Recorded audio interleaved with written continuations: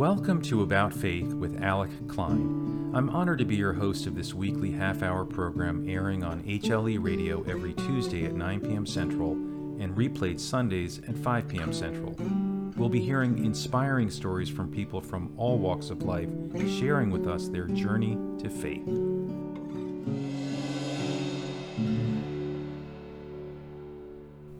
Today, we're with Travis Burns. Travis, well, how do I describe him? He's a family man. He's highly successful in business. He's a pillar of the community. He also happens to have two adorable dogs, if you don't mind my saying, Rufus and Boomer. Love those dogs. But the last thing you'd expect is Travis has actually been through tremendous pain. He's been down and out. There was a time you might even wonder whether he'd make it. But here he is. So let's hear from Travis himself. Travis, please start from the beginning, wherever that is. The beginning, that's an interesting place to try and pinpoint. So, I would say that interestingly enough, I grew up in what I would consider a typical family, though I don't know if it's atypical or not anymore. But, I had, mom and dad divorced when I was younger. Dad was an alcoholic. So what we like to not maybe think as the typical American family, but I saw a lot of divorce and that kind of stuff, in my age bracket. So I think it's more typical for people, now, but was raised in church and was around faith and, was saved at a young age, baptized at a young age, that kind of, that thing that many of us, do, maybe not even really realizing those decisions. But growing up in that family environment, I strayed away from God, and then really, as I got into high school and really just kind of turned my back on my faith, and then as I started to mature, I think I blamed God for a lot of things in my life, including my family, that dynamic, for some sexual abuse that I realized later through some counseling, and what happened was I turned to other things to fill that void.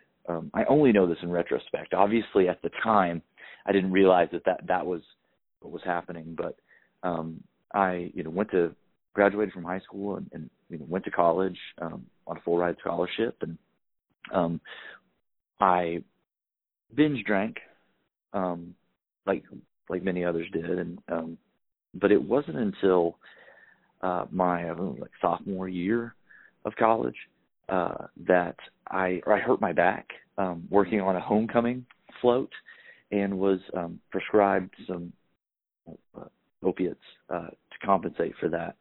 And it was like a switch was flipped. And I knew that the feeling of not feeling was something that was very attractive, and it helped cover a lot of these things that I was already compensating for and didn't really realize. And so over the course of the next few years, I became an opiate addict, which is, an epidemic in this country. And again, nobody, you remember the old commercials, that nobody wants to be a junkie when they grow up. I went from a recreational user to a highly functioning to a really non-functioning heroin junkie in the course of about 6 years, maybe less. I was thinking about the timeline. But I, began using, over the prescribed opioids, and then abusing those. And then, while I graduated college, while I held down very professional jobs, and graduated again, if you will, to intravenous drug use, including heroin, and it took everything from me a few times. Let me stop you there for a second, Travis. What is that leap like from opioids to heroin. I mean, that seems like a journey right there. Well, I'll tell you, it's like falling in love. It happens slowly and all at once. Mm. It's like I said, people. I talk a lot about this with addicts. When you see someone, in a rehab or on the street or in a commercial or whatever, you see the destination that you've met them at. You've not seen the journey, and that journey typically, that person is someone's son or daughter, your brother, your sister. They could be your lawyer. They could be. I mean, this is not something that you'd be very shocked when you talk about the stories of these people, myself included, college educated professional that found himself, homeless and staring at, prison time, and so it's very easy, I think, when someone like that is at arm's length to say, that drug addict, but when you put your arms around them, you tend to find out that these people, that you are, I would say this in a class that I taught, you're a few bad choices away from being that person. Right. And, you pray that, you don't make them. And many people would never even consider those bad choices. But these people, I knew, again, I knew a lawyer that was in similar positions, that, an upstanding lawyer, people that have been CEOs and, people with, job titles and status and, all of these things that I think we put on a pedestal higher than myself and others, that found themselves in the same shoes. Absolutely. And so, I think you find very, when you bring up addiction, it's also been shocking to me through this kind of journey how many people are touched by addiction. So it is an uncle or a niece or a nephew or someone that when you share your story, you find out that so many people are, just a few steps away from someone that they know that they never would have expected. And so, for me, that journey when people are like, well, how, it's not a big leap at all. Right. It starts with, over the counter, or say over the counter, he's saying that, with prescription opioids. And then you take 2, and then it's 4, and then it's 6, and then it's 8, and then you're snorting pills, and then you're injecting stuff. It's a very quick progression that no one really plans on taking, but it's really not that big a leap. Well, where did this lead you, Travis, when you started down this road and you found yourself actually injecting drugs? I mean, where were you? What was happening to you at this time? I would have these moments, and I would call them, if my mom could see me now, kind of moments. I would have these brief moments of clarity where I would see myself in a situation and be like, where am I? In a hotel room with prostitutes and drug dealers shooting up in the bathroom, because I had just, scored my fix for the day, homeless, essentially, surfing couches, with pending charges, and or warrants out for my arrest, kind of inevitably knowing that was the destination, that would be the final destination point if I was lucky, if not being dead. Wait a second. Are you saying that there were pending? What kind of charges are we talking about here? Drug charges, or? So I was facing larceny charges, drug charges. There were talks of federal indictments for conspiracy and others. So I had a myriad of options under the legal umbrella that I was known amongst, I had some run-ins with Homeland Security, with again, federal and state and local law.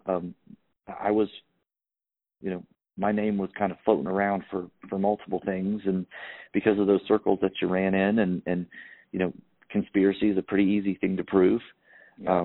Easy charges to kind of float, and when you're buying and selling drugs with Mexican cartel members, and or exchanging goods, it becomes very easy for you to be to look at racketeering charges and other kind of things. And so, Travis, this sounds like serious. This is serious business. It was serious stuff. I was pulled into a few federal grand jury indictments and other things, and this was not, I'm going to get a slap on the wrist. Like, Right. you know, I was looking at, you know, possible federal crime, or federal time and state time.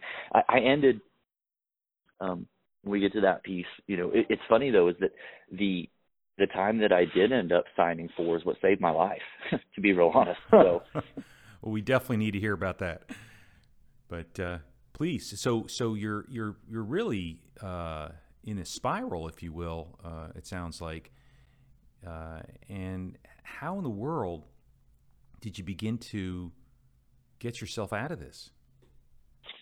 Well, so through, you know, going back and forth kind of through all of this, I would tell you a few things and kind of where God kind of steps in. And I would have brief moments.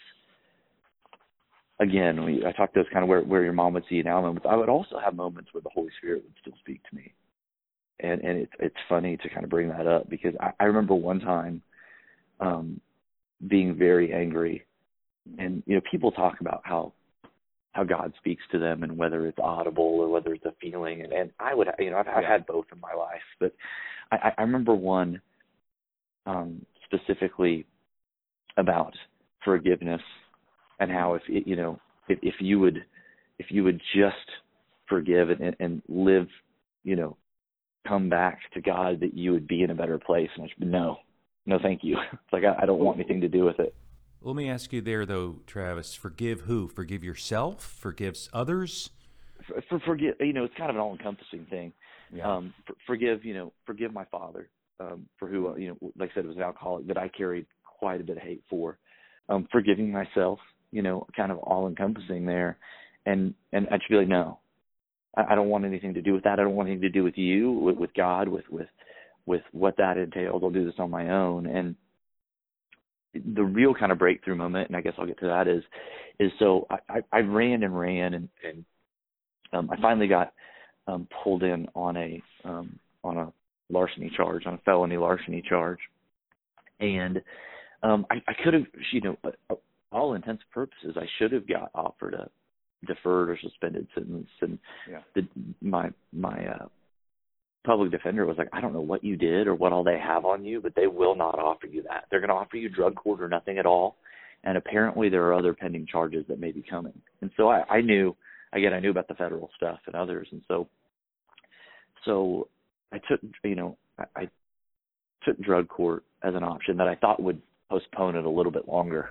Well, can I stop you there again? But what, might I ask, was the specifics of the details, if you will, of the larceny charge? I mean, what were they saying you had done in particular? They weren't saying it. That I'd been doing. This one was for theft from a retailer. I can't remember if this one was specifically Lowe's or Home Depot, but I mean, I had done it. They had video, and they had also had quite a bit of video of theft from you know, electronic retailer, Best Buy, if you will, a lot. Okay. They couldn't prove that one was me, but they knew that it was. I knew that it was, and so, but they had other, you know, they were working on the federal charges, and they were working on some conspiracy charges and other stuff, and so they had. I mean, again, there was no. I had a reputation.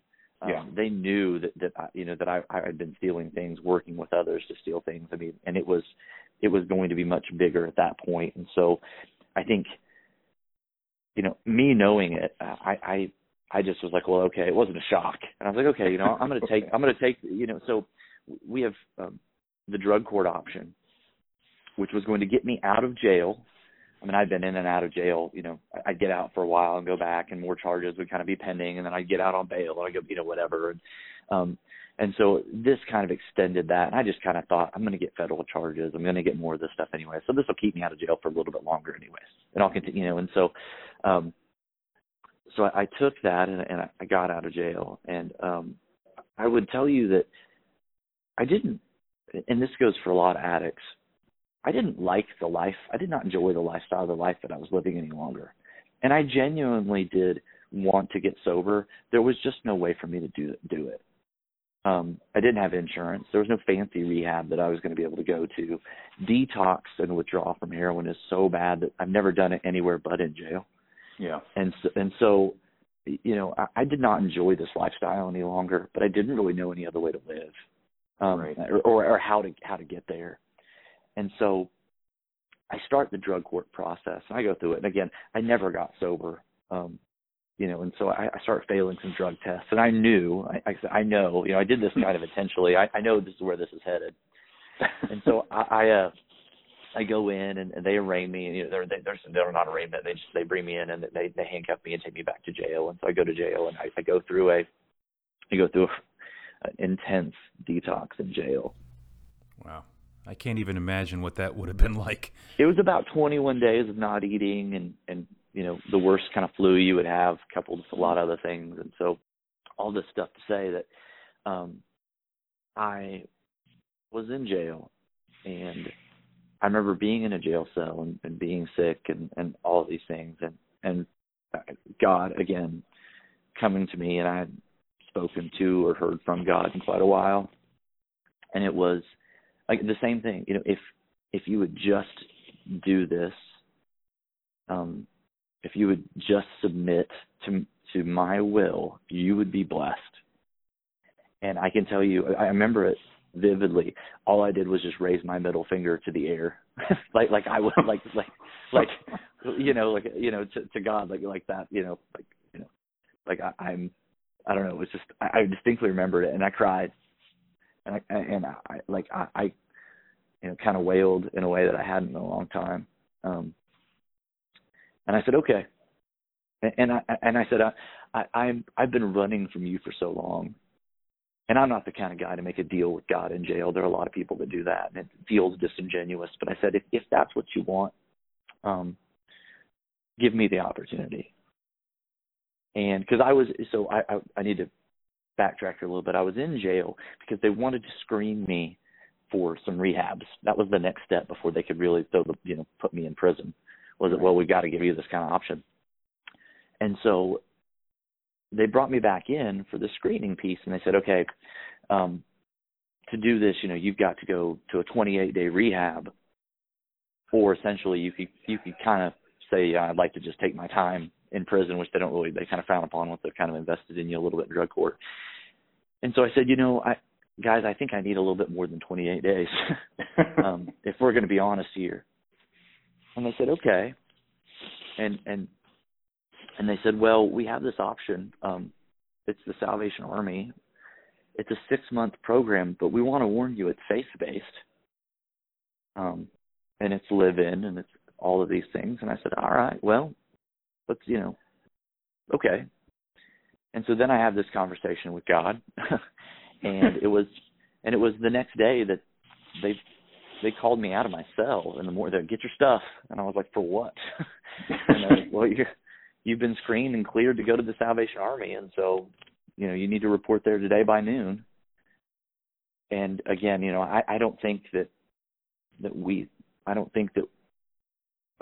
serve a God sometimes that you can bargain with necessarily, and I don't want people to think that that's the case. But Yeah. I don't necessarily think that was coincidence or serendipity either. Which part being not being coincidence or serendipity, that you were going into the Salvation Army? Yeah, the part that I said that, God, okay, I'm going to, if you show me something, I'll do this. And the next day they said, hey, here's a faith-based rehab that you can go to. For salvation. Yeah, that is, that you live in for 6 months when, you're homeless at this point, and, all of these things. And so I said, all right, well, shoot. I didn't expect this quick. And so I guess that, that Wednesday, so I start, and I'm not really sure what to expect. And that Wednesday they have chapel, and I was like, they had an altar call, and so I took it, and I went and met with the chaplain afterwards, and I kind of explained what had happened, and he was like, well, you're kind of at a crossroads. It seems like God held up his end of the bargain, and so what are you going to do? Yeah. And it was at that point that I decided that I was going to quit blaming my circumstances on situations outside of my control and others, and that I was going to work on that forgiveness. I'm getting a little emotional. Well, it's an incredible story. Because God had forgiven me. Yeah. And over the course of the next 6 months in that program, God restored my family. I get it together here. No, I'm emotional myself as you're saying it, so I'm with you. It was that small step of faith that God used. Here, I'll drink some water real quick. Please, yeah, I think I could use that as well. You need to edit that out there. No, please, just keep going because it's beautiful. It was that small step of faith that God used to work miracles. And if you don't think that God does miracles anymore, your definitions are just wrong. Yeah. I will tell you that it was a miracle that I'm not dead or in prison. It's a miracle that God worked with my family. Every day that I'm here is a miracle. Yeah. And God did all of that based off of a mustard seed of faith of me saying, okay, if this is where you want me, I'm going to put in the work. Now, again, God also tells us, that we reap, we harvest what we sow. You still have to sow, right? So this was not something that came without effort on my end. Faith is not passive, I don't believe, that you still have to do the work. And so I still had to do the work, but God, put the light in front of my feet. I just had to take the steps. Yeah. And so, over the course of the next 6 months, I got sober. My family, that had healthily disowned me, done it the right way. I mean, they restored, that relationship was restored, and so I graduated the program, and I decided to stay on for 3 more months of aftercare, but you have to get a job. I have a college degree. I have management experience of all these things, but I knew kind of the position that I was in. And so I was very humble to say, I'm going to do, whatever. If I need to, make pizza at the Domino's downtown, that's what I'll do. This is downtown Tulsa, and so I had no car, so I've got to walk to work here. But whatever it is I've got to do, I'm going to do it because I'm not proud. And I know God's going to bless me, and if I'm going to sweep, I'm going to be the best, sweep of the, whatever it is. Yeah. And so I walked around downtown, was getting I had a resume, was getting applications at places and fast foods, kind of stuff. And I decided to take the tunnels. There's some downtown tunnels in Tulsa, and I decided to take those just for fun. I hadn't done it in a while. And it kind of takes you out right there, right in front of the Hyatt Regency Tulsa. Mm. And so I took those, and I step outside, and clear as day, the Holy Spirit, that you need to go in there and get an application. Hmm. And this was about noon, and I remember specifically out loud saying, I'm going to miss lunch. I was like, and so I said, fine. And so I go into the Hyatt Regency, and I go to get an application, and they say, okay, well, our HR person is actually here, and she has multiple properties, and so, do you want to fill that out here because you could talk to her? I said, okay, yeah, sounds great. So that's what I'll do.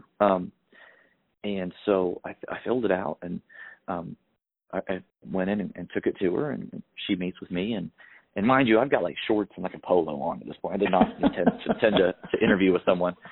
And right. So she's looking at my resume. She sees management experience, and she sees this and that, and she says, okay, this is, what do you want to do? And I was like, I would, I'll clean rooms. I'll do this. I do maintenance, whatever. And she said, well, we have this. Well, before that, she said, okay. And she said, well, you've got management experience. You've got a college degree. And again, Holy Spirit was like, just tell her.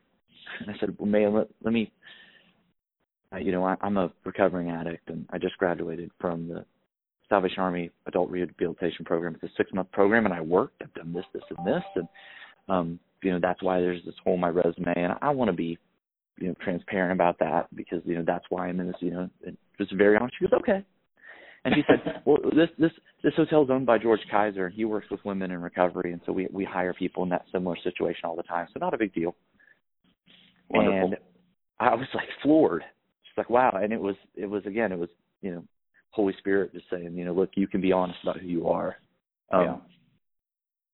And so she was like, we've got this catering and sales position available. It's an hourly position. I think you're technically overqualified, but we need to fill it. Would you be interested? I said, sure. She said, could you interview with our director of sales and director of catering right now? I was like, I guess, shorts and a polo here. So I interviewed with them, and they're like, we think you could be a great fit for this. And, could you come back and interview with our general manager? I said, yeah. And they said, well, we wear a suit and tie every day. Do you have a suit and tie? And I said, actually, yeah, because we had to wear one to chapel every Sunday at the Salvation Army. I was like, yes, I do. and so I come back to that interview, and it goes really well. And they said, we'd like to let you know something soon. We think you're a good fit. And so, so I waited. And a couple of days go by, and I don't hear anything. A couple more days go by, and I don't hear anything. And, they say, God is in the waiting. And it's funny how sometimes God doesn't change the situation. God changes you in the situation. Yeah. And so my prayers were, Lord, I've done everything that you've asked, and can you give me this, right? Like, can you give me this job? And, I've been faithful, and I've been working my program, doing all these things. And over the course of those days, my prayers changed from, can you give me this, to why won't you give me this, to what do I need to learn from this? Mm. And it was, all right, God, if the lesson here is that I can be who I am, who you've made me, and that I have a testimony to give, and I can be honest about that with others, and that I'm still worthy, and so all these things, then I got it. I got the lesson, and I'll take it, and thank you for that. And I got a call the next day. Wow. And they said, hey, we had to run this through HR because of these pending charges and the stuff with drug court or whatever, but it just took a little longer than we thought. And they said, so did they talk to you about pay? And I said, yeah. I thought it was going to be even $10 an hour, and very excited about it. She's like, oh, well, no, that's not what's on this sheet. And I said, well, what's on the sheet? And she said, well, it's $14 an hour. Is that okay? And I was like, yeah, that's much more than I expected. And so, so I got the job, at this hotel, and I worked there for 2.5 years, and that job is what led me into this career. And I went from, $14 an hour to being the sales manager at a Marriott, to an area director of sales, and then a district director of sales, a regional director of sales. I'm actually now a portfolio director of operations with North America's largest management company. I have 49 hotels and over $300 million in equity that I manage. Wow, that's incredible. And that's happened over the course of the last 7 years. That's amazing. Travis, this is a beautiful story. Unfortunately, we're actually out of time. I wish we could talk all day about this because it's so inspiring to hear your story.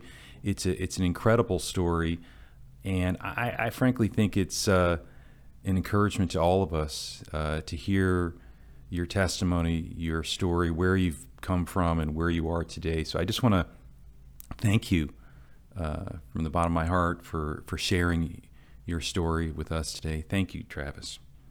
I appreciate it. I would end with this, though. I would just say, if you're not familiar with the Salvation Army and the work that it does with the adult rehabilitation program, take some time to do some research. I wouldn't be here without them. Thanks for listening to About Faith with Alec Klein. Please stay tuned for our next episode, airing on HLE Radio every Tuesday at 9 p.m. Central and replayed Sundays at 5 p.m. Central. We'll be hearing inspiring stories from people from all walks of life, sharing with us their journey to faith. I'd love to hear from listeners. Please reach out to me through my website, alecklein.net. That's ALECKLEIN.net. Until next time, have a great week.